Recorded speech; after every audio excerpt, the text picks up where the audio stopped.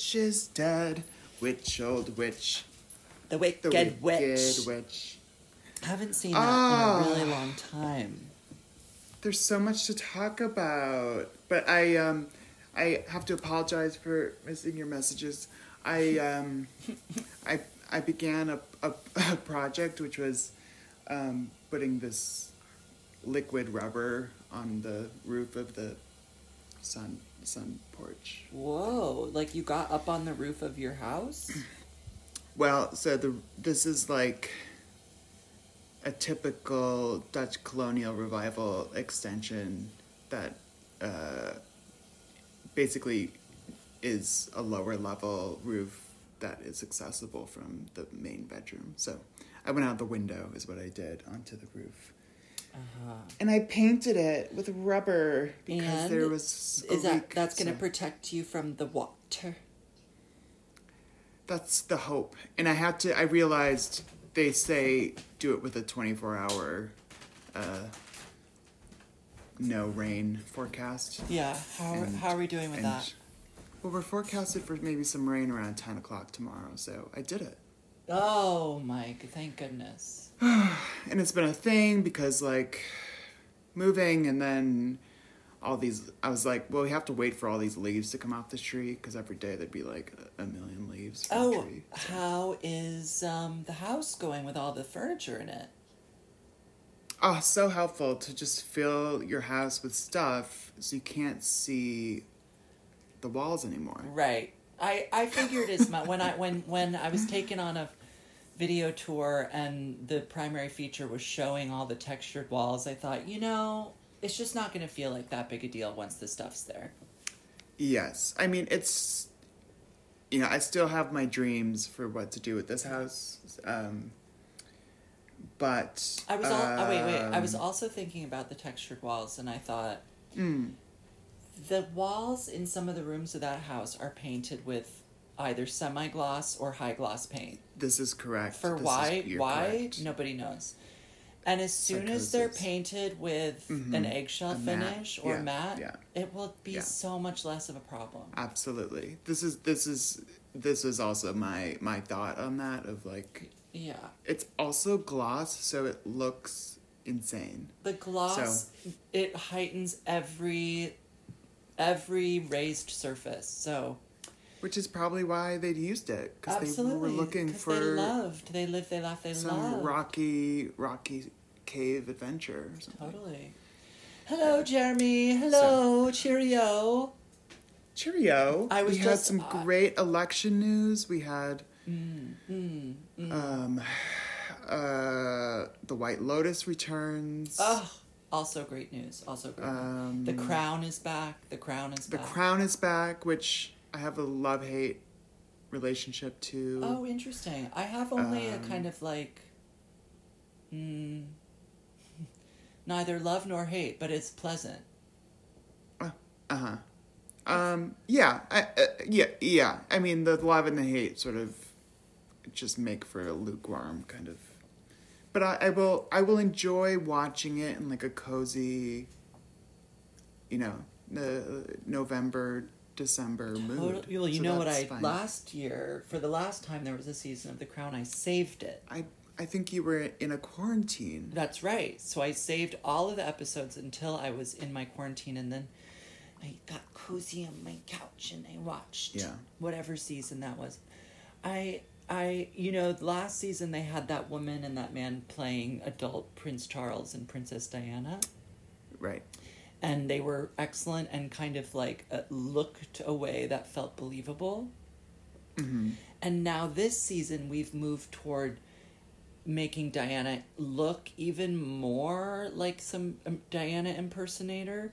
But Prince Charles has moved further away from looking anything like Prince Charles. Have you watched any of it?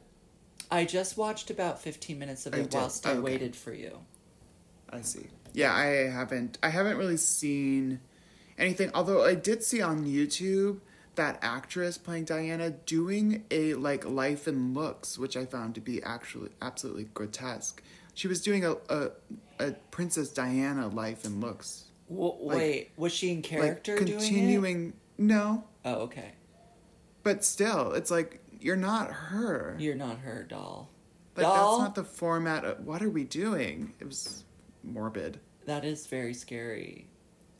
I'm playing this dead woman on TV, so I'm qualified to be her for a moment. We also watched some BTS of Heidi Klum being turned into that worm. I was thinking I needed to see Wow. that yesterday, so I Wow. can't wait. Incredible. Heidi Klum as the worm is unforgettable. That feels like 2022/2023. Yeah, I think it's the future a bit. Yeah, it's the release from COVID. It's like I'm done. I'm just going to lean into the grotesqueness of this world. I am a worm. Wow. Wow. Yeah.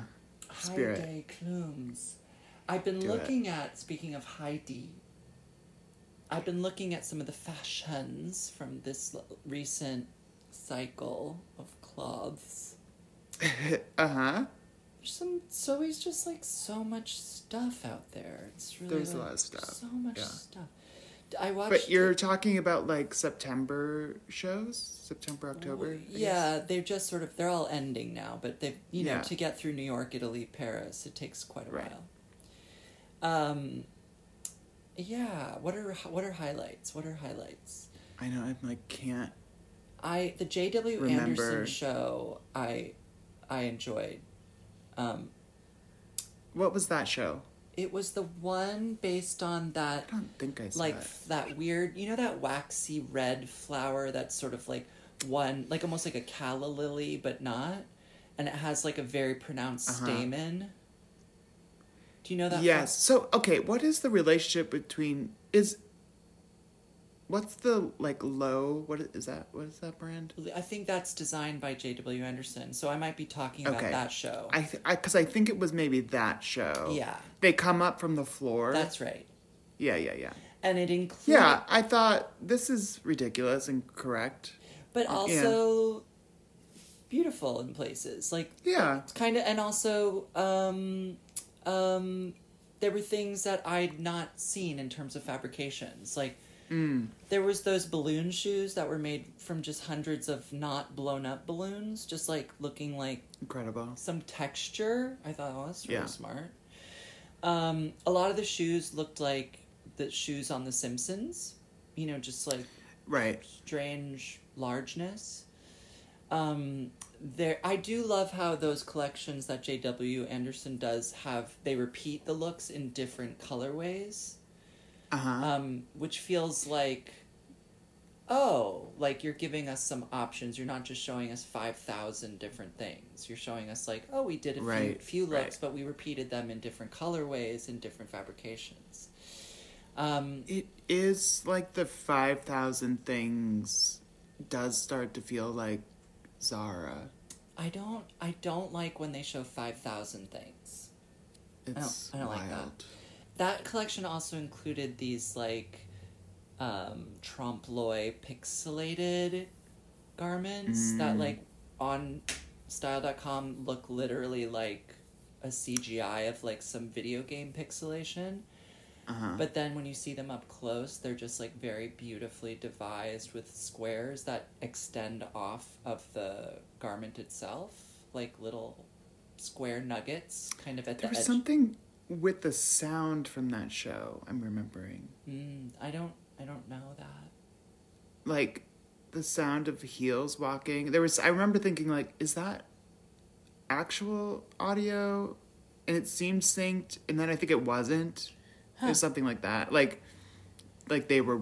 But it's also always hard to tell if the audio you're hearing is what is like the sound being played for the show, even if it's, like, just put on to the video that you're watching, or often mysterious relationships like that. But I know the videos are often like very produced in a way where you're like, well, I just want to watch the show, but it's not. Okay, I actually don't want to talk about fashion because I can't even think of what I loved. Oh, but I did want to bring up, so there was another YouTube video of Heidi Klum talking about, like, I guess it's been like 20 years of this Halloween party that she's been doing. And, you know, Seal is, they're often like couple costumes. And I didn't realize that he was a fisherman for her worm. Stop. I don't know if you saw that. Stop. But yeah. But they're no longer married, correct? Are they? Is she married to someone else now? I don't think she's married. I don't know, but I think they're not married. Well, we should talk through again all the shows I've seen. But, you know, good news, everybody. New York show scene is winding down. Oh, thank God. Thank God. It's been brutal. So you've been running around seeing a bunch of live performances. Yes, it's been a marathon of live performances for the past 2 months, and now things are winding down. Well, there's things. For the holidays. It's just, right, the holidays are coming. Oh, Thanksgiving. Neil Greenberg's show is next week. The Jennifer Tipton show at BAC is next week. What does that mean? Well, Jennifer Tipton has curated some evening of dance and light at BAC. That That's includes great. work by Liz Gehring and Aine Gordon. So Paul Taylor? I'm not going to that. But that's you not know, part of her curation?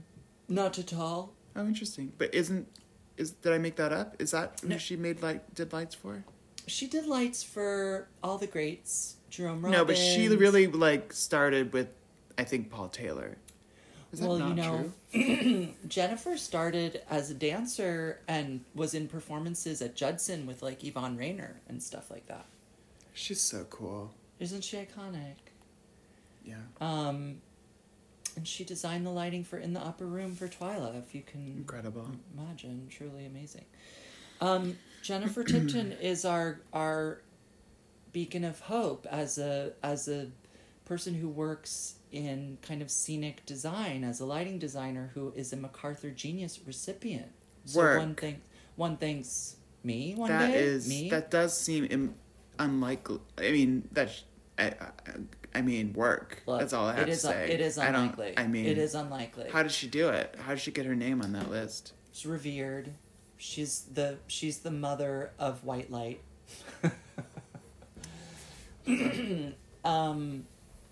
Okay. There you go. So what did I see? This week has been all about vignettes. It's been all about vignettes. performances that utilize the structure of vignette.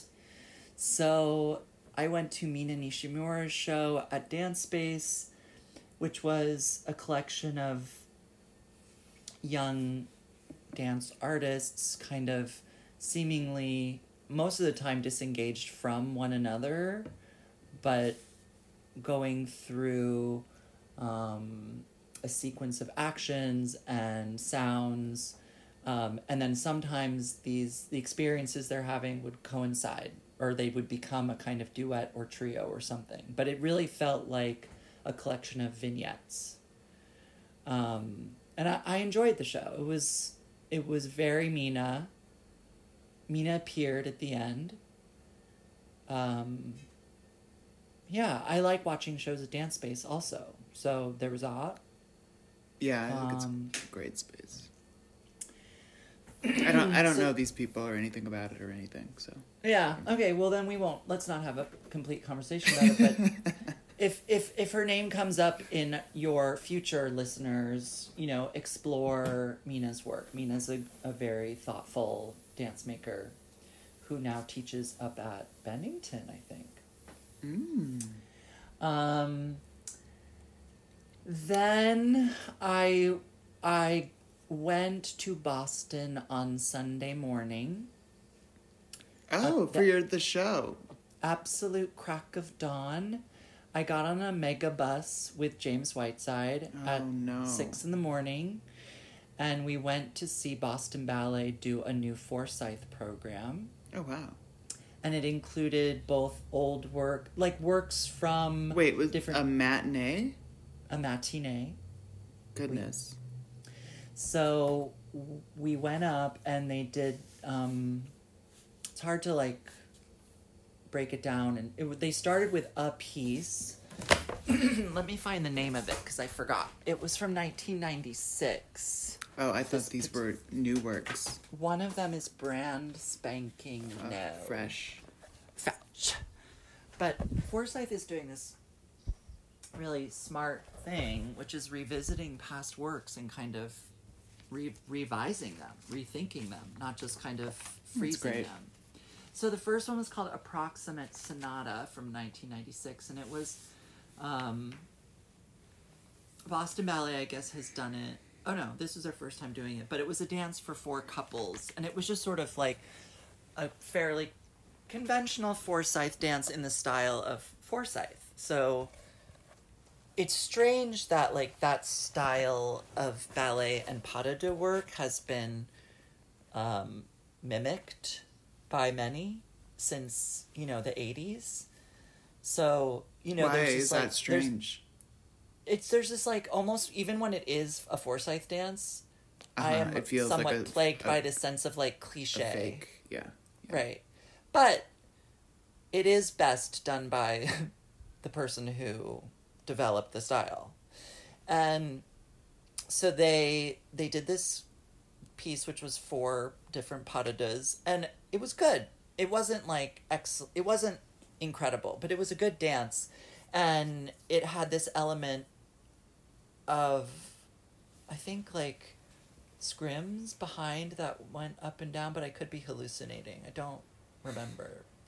But anyways, that dance ended, there was an intermission, and then the middle section was a brand new thing, which turned out to be a kind of prologue to Artifact Suite, which is a very famous dance that has its origins from the 80s when Forsyth was doing this huge evening-length thing called Artifact, and then in the 90s, or no, in the 2000s, I think, became Artifact Suite, which was then performed by ballet companies. Wait, I'm just gonna double check that, because, you know.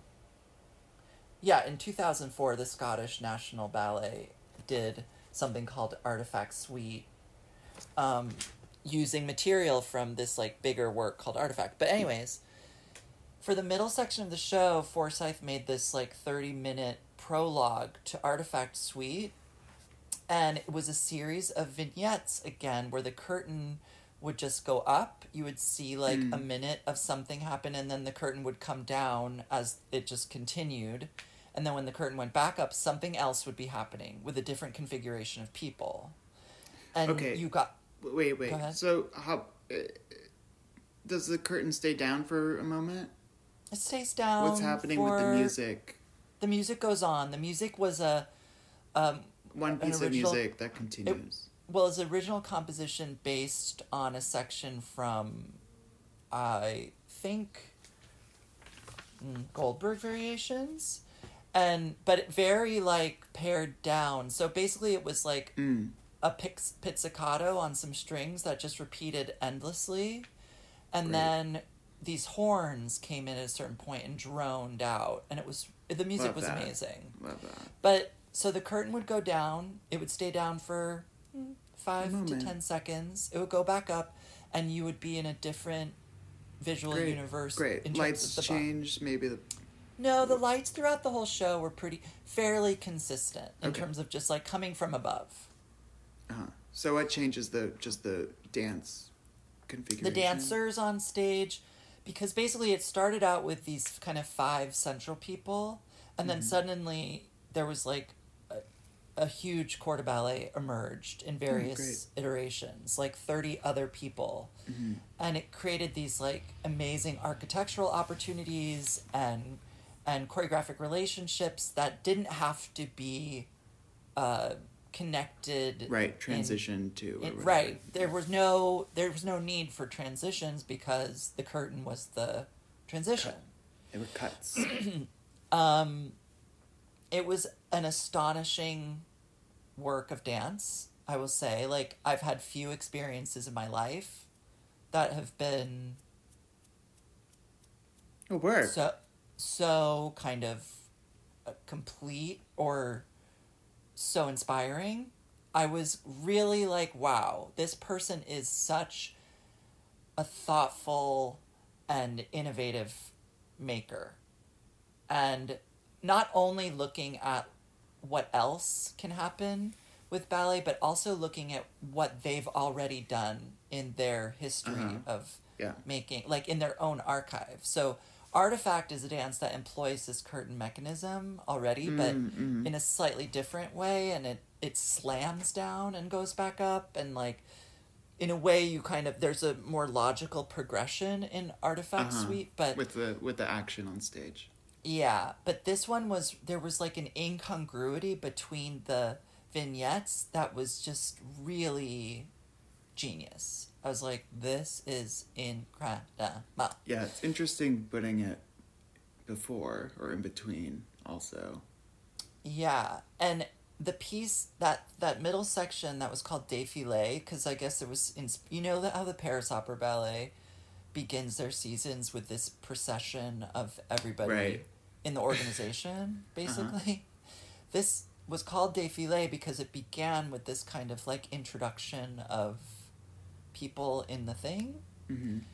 Anyways, the very last vignette of Défilé was the opening formation of Artifact Suite, which is this kind of famous formation where the many dancers make up the perimeter of the stage at the sides and the back, and one dancer is at the very center front facing them, and she's in a different costume, and she leads them in this series of gestures with the arms, and they follow her. So she is improvising based on like a system of arms, and they follow her. And then in the middle of that whole stage, there's two duets that kind of move in and out of one another. But so when the curtain came down on Défilé, it goes back up and it's Artifact Suite immediately. Wow. Yeah. That is so good. It was like when the curtain went up on Artifact, like the audience started applauding at the end of Défilé because the music faded out, this drone. And then the curtain just immediately went up. There were no bows or anything. It just went up on Artifact Suite. Work. And I was like, this is so mature. That is really good. And then Artifact Suite ended up being divided kind of into two sections because there was another intermission. So it started with weird. Yeah. It was amazing. It was amazing. That's great. I have to say, I left that performance and I was like, not only the Boston Ballet did they look incredible, but the work looks absolutely fresh. I got to meet Forsyth after. Well, except the first piece felt a little... Well, the first piece was like a Forsyth dance. Right. Which is like... But okay. I think that's also... I sort of think that's... I kind of like the idea of putting it in to be that as well. Sort of be like this old thing. And then there's like this new thing. And then that has this like intense relationship to what follows. There was this very smart explanation in the program notes where Forsyth spoke to the first piece as being a kind of like guide. This is the this is the vocabulary. Yeah. A glossary of terms. Exactly. Glossary of terms. Yeah. And then this is like the work. So good. It was so amazing. And then you hung out afterwards? Yeah, we met with some of the dancers and had dinner. And we didn't hang out with Forsyth, but we went up on stage, and this is so cute. We went up on stage, and as soon as we walked out, Forsyth looked at James and was like, "Oh my God, I'm such a fan." And they had this very beautiful talk about the work that James has been doing, and they've never met, so wow, that is so sweet. It was so nice. And then I met him and I was like, "Oh, I did that thing for you and Tyler," and he was like, "Oh, right," and he was like, "Read Bartholomew." I was like, "Not almost." And because we had talked on FaceTime during the pandemic briefly, but I've never met him, so I was just like, "Wow, thank you for your whole life." So great.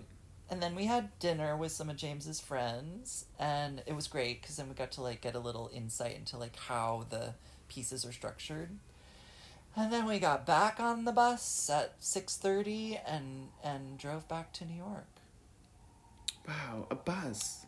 Yeah, James wanted to take the train, but it was $250, and I was like, I'm not paying $250 to go Rent see a a show. car. That was the other thought. We could rent a car, but we didn't prepare. It was a very like last minute, and the mega bus was like $30, and it was great. It was just fine. Wow, great. And then so that was my Forsyth. That was I really got swept away. I was like, what a pleasure to see great work. What a pleasure. Yeah, well, that's just it. And it's sort of like, is it worth waiting through all the other stuff to have those experiences? Is sort of. I think so. But it's also this was not the riskiest move. No, I knew like it'd be fun to go see a Forsyth program that like he was directly involved with, and so I was really interested. And I took the only risk was just like waking up at 5 a.m. to go to Boston. I was like, oh my God, is this going to be worth it? And very much so. And if you're listening to this on Friday and you can take a trip up to Boston to be there Saturday or Sunday, you can see this program. Or if you live there already, go see it. Absolutely go see it. And also if you live within 5 hours, I would make the effort. Honestly, you won't experience it again in your life. Work. So, should I just drive over there? Yeah, I think so. What am I doing? Like you have tomorrow, Saturday, and Sunday to think about that. Interesting. Yeah. Okay. Yeah. Because it is really, really, really worth seeing. It's exceptional. Anyways, I won't say any more. Great work. But then I went to see our friend Brianna O'Mara in yet another kind of vignettes. The BAM moment show at BAM. That's right. Great. And I went to see Dimitri Papaioanou's work at BAM, the previous one, The Great Tamer, which I absolutely slept all the way through. like I fall asleep in dances, but not in like the way I slept through that one is unlike. Was it like a gift? I don't know, actually. It's like that kind of where you're like, wow, I love that thing. It put me to sleep for the whole time. I can't even speak to that show because honestly, you didn't see it. It lulled me to sleep and I did not see it. Yeah, that seems like a gift to me. Yeah, but Dimitri's shows I was realizing it watching this new one, which I did not fall asleep during, that they're dark. Like it's the lights are dim to kind of hide all of the stagecraft. I see. And I was like, oh, no wonder. Like my eyes were straining the whole time. So, look, the last 15 minutes of the show are focused on Brianna in a way, and that was the part of the show I really enjoyed. And well, she's tremendous. She is so compelling, just as a figure on stage, and as the only woman who. There's actually 2 women in the show. One of them just does a walk across, but Brianna's the only person who really performs substantially in the show who is a female, and it's such a relief. That's hard. It is. Yeah, you're like, okay, goodbye, thank you. Also, her role in the show is like, woman. You know, she's like iconographic woman, she's archetype woman, she's the Madonna, she's this like kind of Pina Bauschian woman who steps out for a moment at the end. She's the Venus, she's all these female archetypes. But she does them so magnificently that you're like, this is a relief. This is a relief. Because the men are all a part of this like psychosexual fantasy of Dimitri's, of like, this is man in all of its forms, except truly they're all just one form. They're all the same size. They're all these gorgeous white men wearing Right. suits, and then they take off their clothes and they look incredible naked. Go Um, work. That's nice. yeah, it's like it's fine. I mean, I'm just thinking It's about fine. the White Lotus at the this point. penis. The White Lotus. All of the guys on the White Lotus are so hot this season. Wow. It's crazy. Mike White It's- was like, "How about sex?" He's like, I just want to be surrounded by the most exceptionally beautiful boys I can find. Worse. It's not unlike what was happening in Dimitri's show. Yeah, I think the point is a bit different, but Oh, well, TBD. It's not revering. It's not in reverence to like the classic male form. It's just like, oh, these guys are hideous. um, Uh, but Okay. So this, I'm gonna spoil the show because they've done over 100 performances around the planet, and they're finishing this particular show up in California next week or something. uh-huh. I went to their after party and I had breakfast with Brianna yesterday, so I So I nice. know I love her so much. She's magic.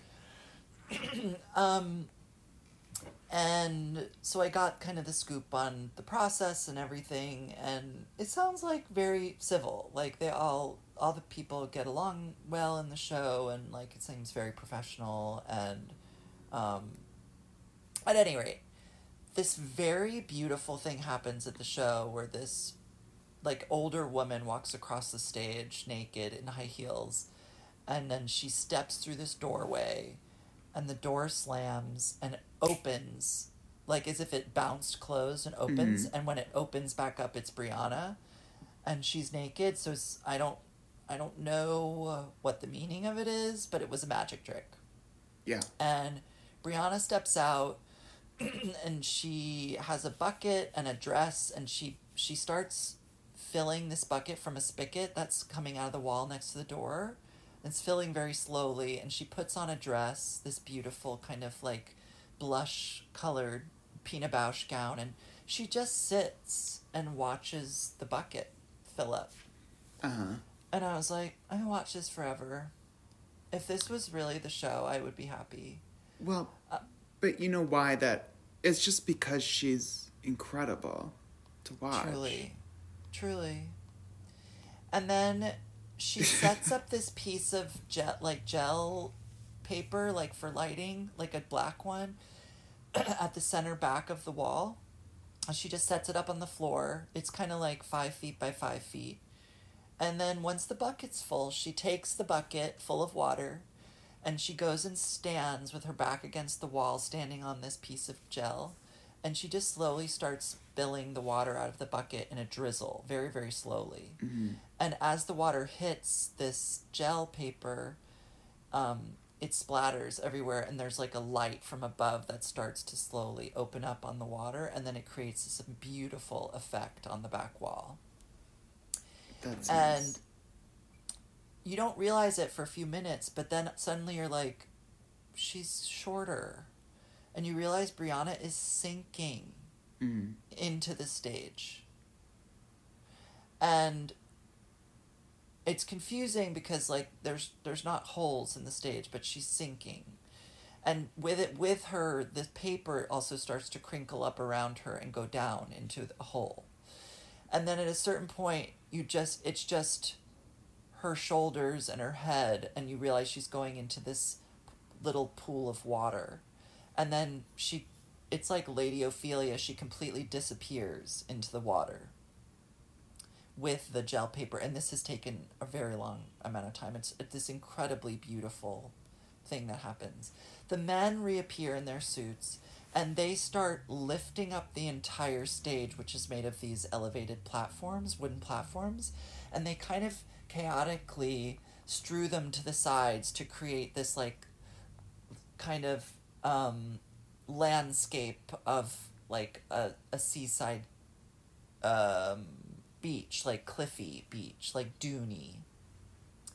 And what's left underneath is this black lake with little rocky formations jutting out of it.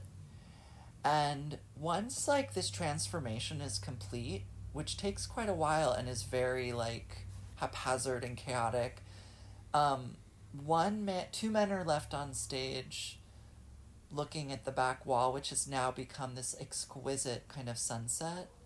And there's one tiny star emerging as the lights dim. And there's a young man in the show who's like archetypically like the young beauty. And he has taken off all his clothes and is just watching the light dim over the lake. And then he makes his way over this dangerous platform formation to the door, and he leaves, and that's the end of the show. I have to say, like, if that had been the whole show, from when Brianna enters with the bucket, I would have been like, yay. Anyways. Yeah. Theater. Brianna does a tap dance in the show. That was great. And, whatever. It's just, like, a lot of stuff. It's magic tricks. Totally. And it's, like, very beautiful. It's, like, beautiful to look at. It's the thing to look at.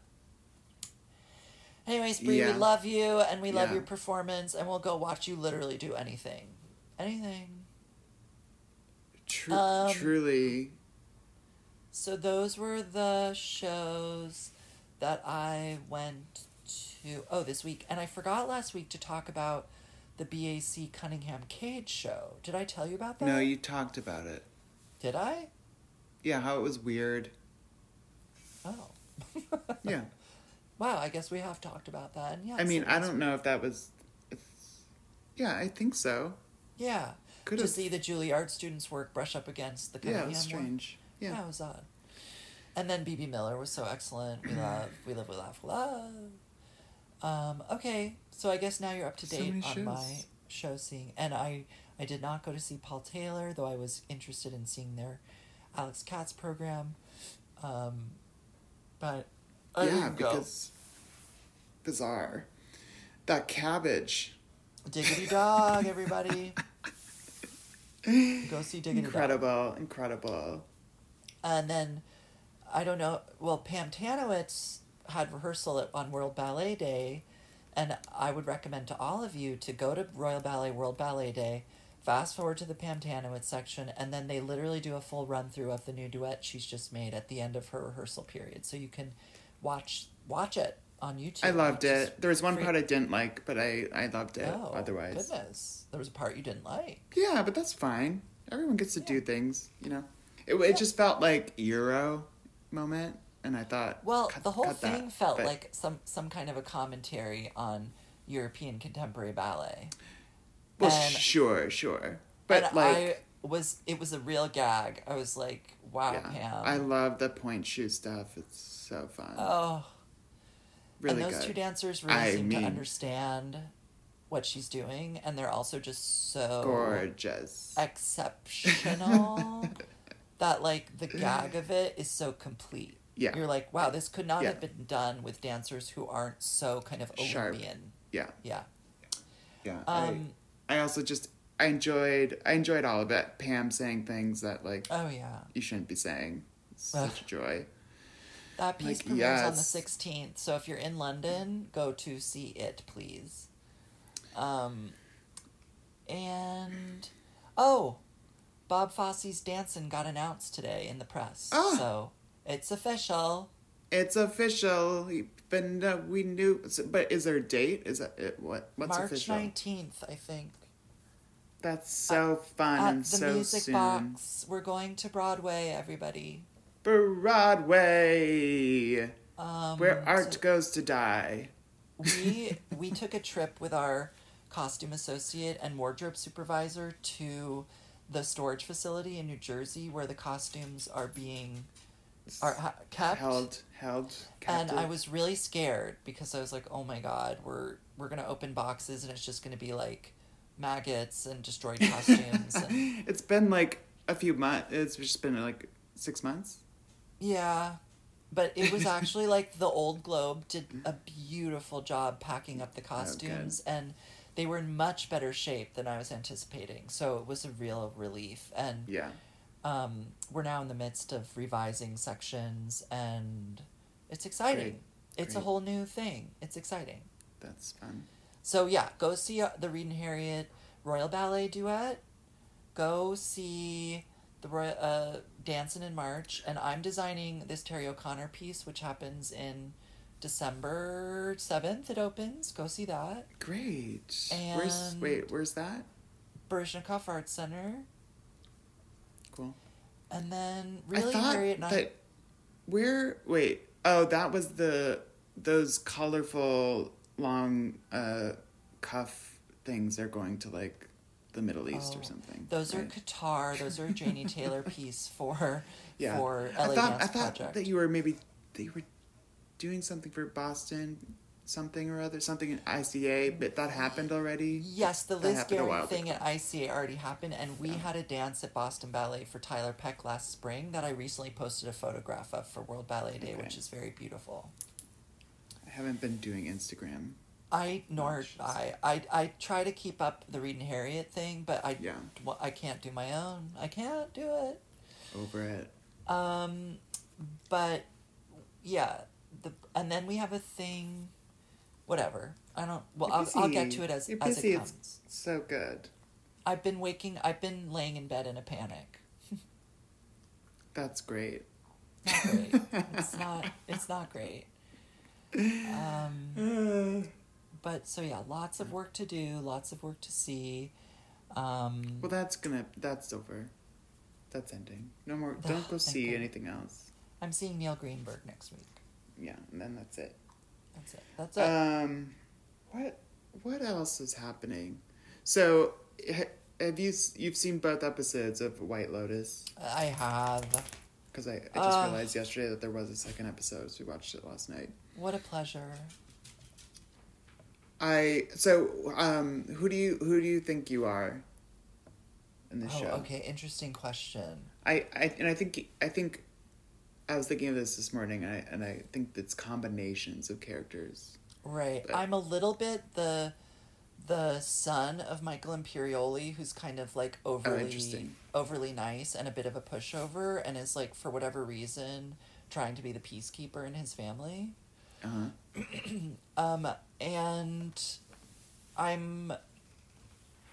I guess I'm also a little bit the assistant who has a crush on, who is Jennifer Coolidge's assistant. Interesting. Why? Who do you think I am? Wow. I picture you as the friend of the prostitute. She Oh. has secrets and Sure. is like, yeah, I think you're mixed with the this is a stretch, but mixed with the hotel manager, but mainly because I think she has a lot going on. Again, Yeah. it's secrets. It's about secrets. That like I think we might get a full episode about whatever her story is. I am obsessed with her. When Jennifer Coolidge goes, "Who do I look like?" and she goes, "Peppa Pig," Peppa Pig. without skipping Peppa a beat. Pig. Peppa It's Pig. incredible. Yeah, and that was why I thought of you, because you tend to say things that you shouldn't say. Yeah. Because she says like, "Oh, you're so old," to the Yeah, to the oh grandpa. my Like, God. wow, you came out this. You're so old. You came so far. Why is that a surprise? Well, you're just so old. So I too think that I am part, the young boy. And I'm Aubrey Plaza. Yeah, you are. You would absolutely like look at people with disdain and then be like, "No, but I like you." No, but I guess I could. Well, and the feeling is like, oh yeah, I could like you too, like Right. that would be an option here. Right. So it is like, and I do picture that character as it's a kind of jealousy. Well, the dynamic with these four people is truly incredible. It's like It's really heaven, a master class, heaven. and it's in like what equates to happiness in this world, exactly. right? And so to watch Aubrey Plaza like trying to do everything right, and then to see this other couple and being in a miserable relationship, and then to see this other couple having like a wonderful time, having like pleasure, and also just being somewhat despicable. Right. It's really interesting. I was thinking there's a way in which it's written. It's almost like Mike White writes a scene and then writes the opposite scene to happen at a different time. Because there's the like Aubrey Plaza where she's like, everyone talks this way. Everyone, you know, like they're probably in their room talking about how I'm awful right now too. And then you cut to them and they're having like this kind of shopping fantasy fun time. Yeah. But then later on in the episode, you cut to them and they are just saying those things about her. So there's this kind of constant destabilizing kind of morality around these characters. Right. But in a way, what's interesting about the kind of superficial couple is that they have more compassion in a weird way. Yes. It's like they have greater capacity for feeling because they aren't consumed by these like global catastrophic ways of thinking. Right. They're focused on their own pleasure and their children and their own like desire. Who they're with. Like I mean the destabilizing kind of structure of these scenes, who knows what's actually happening here, but like it does kind of feel like they just wanted to share a vacation with these people. Yeah. Like that seems like a very real possibility. And like because they have this room in their lives, because like that's how they're not they're not watching the news, so they're like, let's go on a vacation with these other people, whatever. And Aubrey Plaza's like sitting around tortured by everything and trying to be like responsible, and in the process, you know, like cutting her husband's balls off sort of, you know, vibe. So it's really he's in such a place. Wow, I feel really bad for them. Like the way that he is withholding sex from her is fascinating. Well, it's a kind of like, well, that's what that conversation where she's like, you know, some wives cut their husband's balls off and then, you know, wonder why they are like philandering or whatever she says there. But it is this kind of, you know, he's like accuses her, he's like, well, you don't like having sex in the morning, so that's why I'm just gonna do it myself. And then she's like offering, even, you know, and then she was like, you know, they're all these like subtle and explicit kind of turns. And I feel like it's just like this very nuanced but also hyperbolic way of demonstrating these dynamics, because there's so much going on at once amongst these couples. Yeah. Everything is like, constantly turning. Right. It's like juxtaposition and contradiction, and they aren't these like one-dimensional portrayals of like the like liberal do-gooders and then the like hideous conservative evil people. It's not that. It's much more sophisticated than that. The mother character of the couples, that she is so tremendous. Like because she's like playing like basic white woman kind of character, but the character is so rich and dynamic and like playful and lovable, sense of depth, and you're just like, oh, you are incredible. Right. Like it even though Theo James is playing this like disgusting womanizing money grubbing person, you also are like, wow, I understand how he could be made better by this woman. Yeah, also where he's kind of feels evil is also kind of where he's sexy. It's like Wow. the kind of like machismo is part of like there is like the sexual drive inside of it as well. Yeah. And she doesn't neuter it. Yeah. But she also like does transform it into like this thing that has a richer reality to it, seemingly. So good. So good. And then whatever's It's so happening good. with the Coolidge character, in that relationship.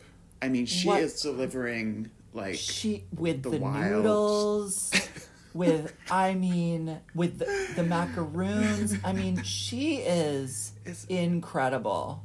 Mike White was just like, I'm gonna give you just this like playpen to run around in.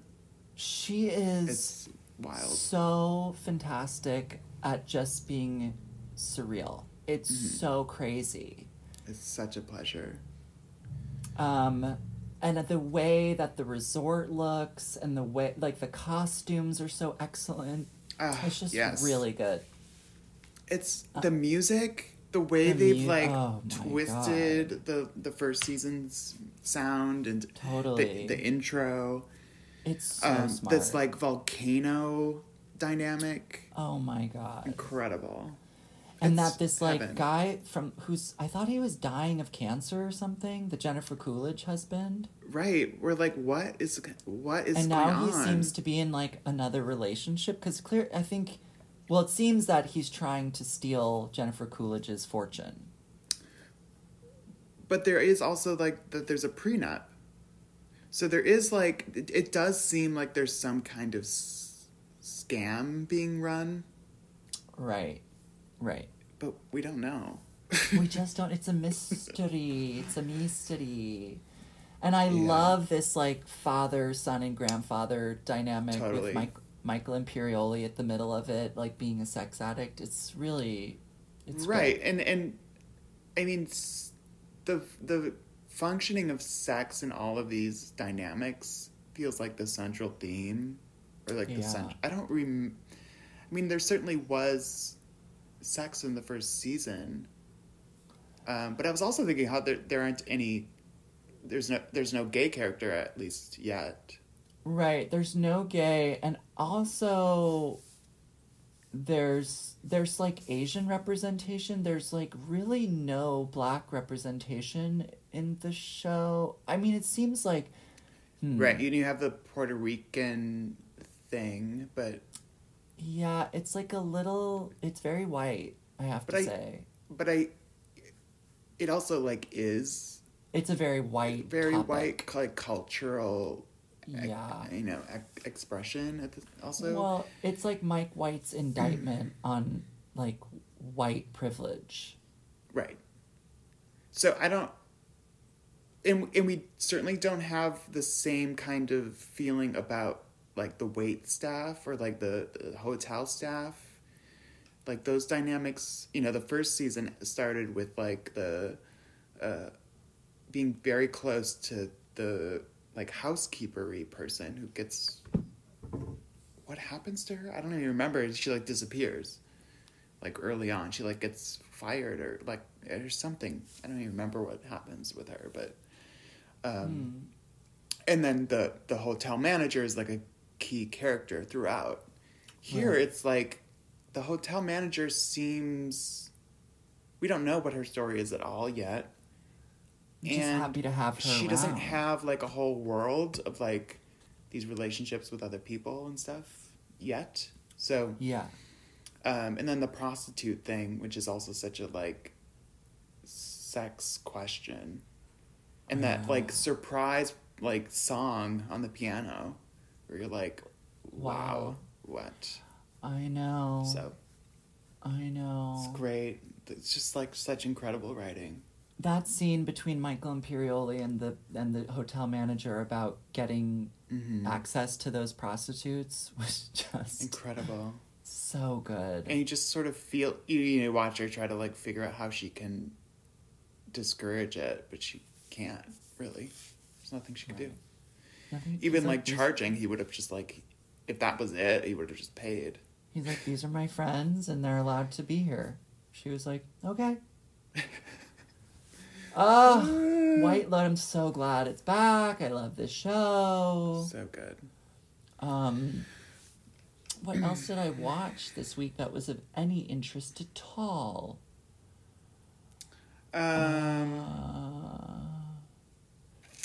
I don't know. TV. Oh God, really did we been watch? watching We things. talked about The Watcher, right? It was so terrible. Yeah, real disappointment in the Yeah. quick descent. Very stupid.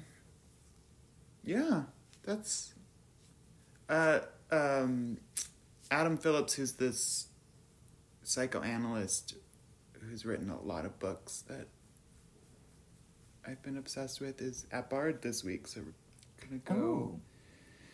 see him give 2 lectures this week, so that's That's very fun. exciting. Well, also Jennifer Hommans just published her new Balanchine book, so Oh, Russell and I have been discussing doing a podcast book club around that book. So stay tuned for details. So Yeah. maybe we'll that sounds read great. through that with our listeners, and then we'll do a couple episodes devoted to that. Maybe. Yeah, that sounds great. Yeah. Or maybe like break it into sections or something and do it over. Yeah. Bit by time. bit. And also I read this article just now that James Whiteside pointed me toward about this crazy scandal that has happened at the Boston Ballet over the past couple of years, where Oh wow. there was once this principal dancer there named Dusty Button, who Wow. she had lots of like social media fame, and she and her husband are being accused of grooming young women and sexually assaulting them, and they're now in this huge court battle with one particular woman who's in the Boston Ballet, and I think the article was in the Boston Globe, but it's really like an episode of Dateline where you're like, what's going on? It's like a mystery. Yikes. So highly recommend reading any press materials you can get your hands on about Dusty Button that and her. sounds like a good movie plot. I actually inspiration. reading the article, like there's a point in which you're like, okay, whatever, and then there's like a turning point in the article where you're like, this would be an amazing TV show. Yeah, what a great dance show to put on. Yeah. Insane people.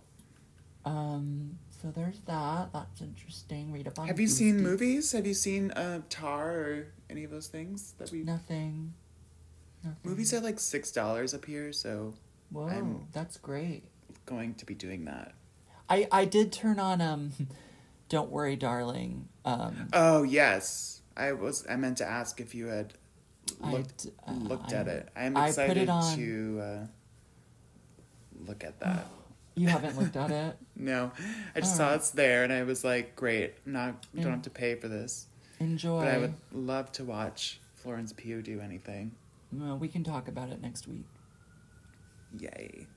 And yeah, I want to see Tar. I want to see that Colin Farrell movie with like very Ireland or Scotland or whatever. I really struggle with the difference between Ireland and Scotland. Very somewhere. It's like I don't know what this is. it's this movie about Brendan Gleeson, I think, is the other main character, and he basically tells Colin like, I can no longer be your friend. And Colin Farrell's like, why? I don't understand. And then I think that's basically like that's the main conflict in the movie.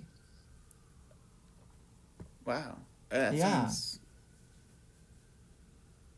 I'm potentially not good I'm or not potentially selling terrible. it, but Yeah, but you should so- watch a trailer for it because Okay. it looks great. It looks hilarious. And You know good. what? I've been obsessed with the Phantom Thread.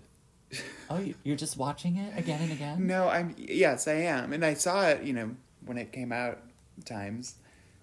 It's so incredible. I really. Best I'm comedy sort of that year, for sure. I'm obsessed with it. It's really.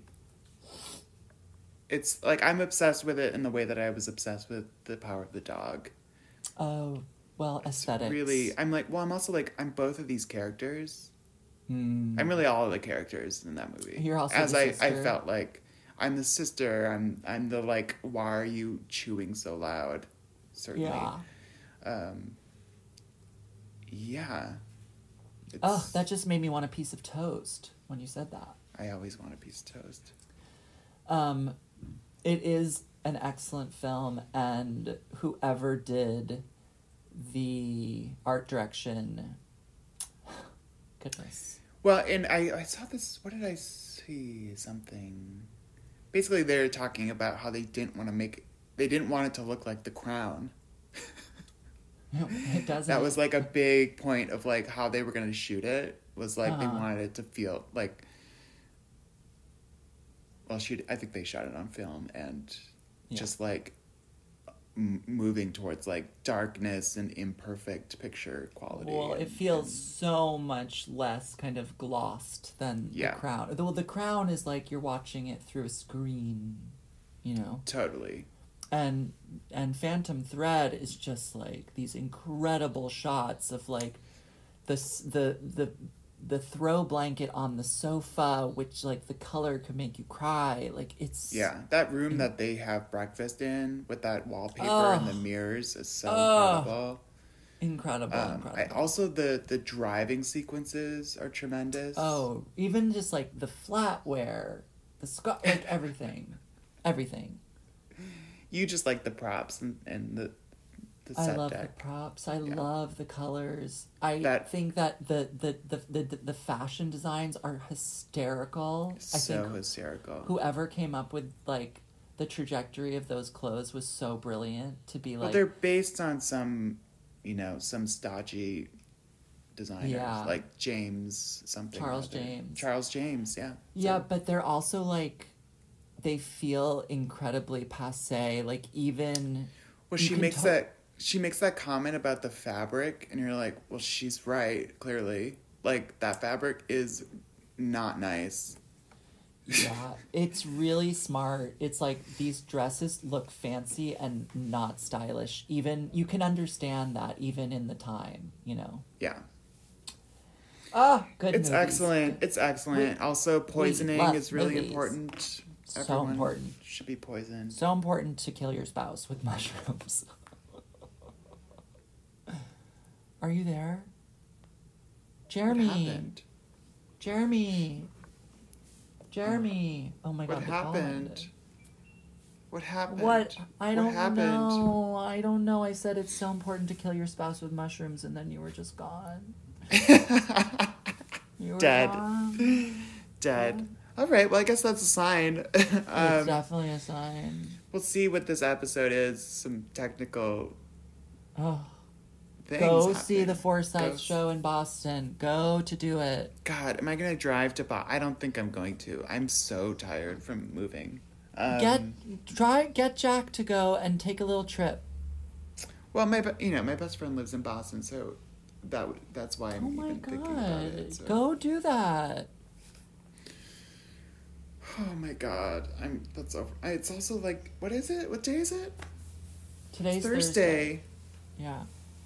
I don't know. We've driving back and forth from here to the city like twice a week. Like How many insane. hours to Boston? From here, not that really. Like, should I map it out? I'll probably lose you again. We gotta get you there. You gotta go see this thing. It's 3 hours. That's too much. I'm not gonna do that. No, Jeremy. I also feel like I've seen it already. I had this like wonderful experience. Listen to you describe it. It's transcendent. I hope someone hears this and is affected and sees it.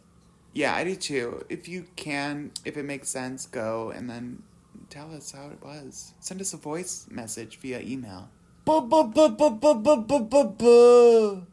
Sorry, I just, that was like a yawn. I have to go to work now. I am starving. I have to go eat. All right. Well, we love you. And we'll see you next week with, that movie. What movie? That we're going to watch. With Don't Worry, Florence Pugh. Darling? Oh, Yeah. okay. Yeah. Great. All right. Take Bye, care. we loves you. Bye.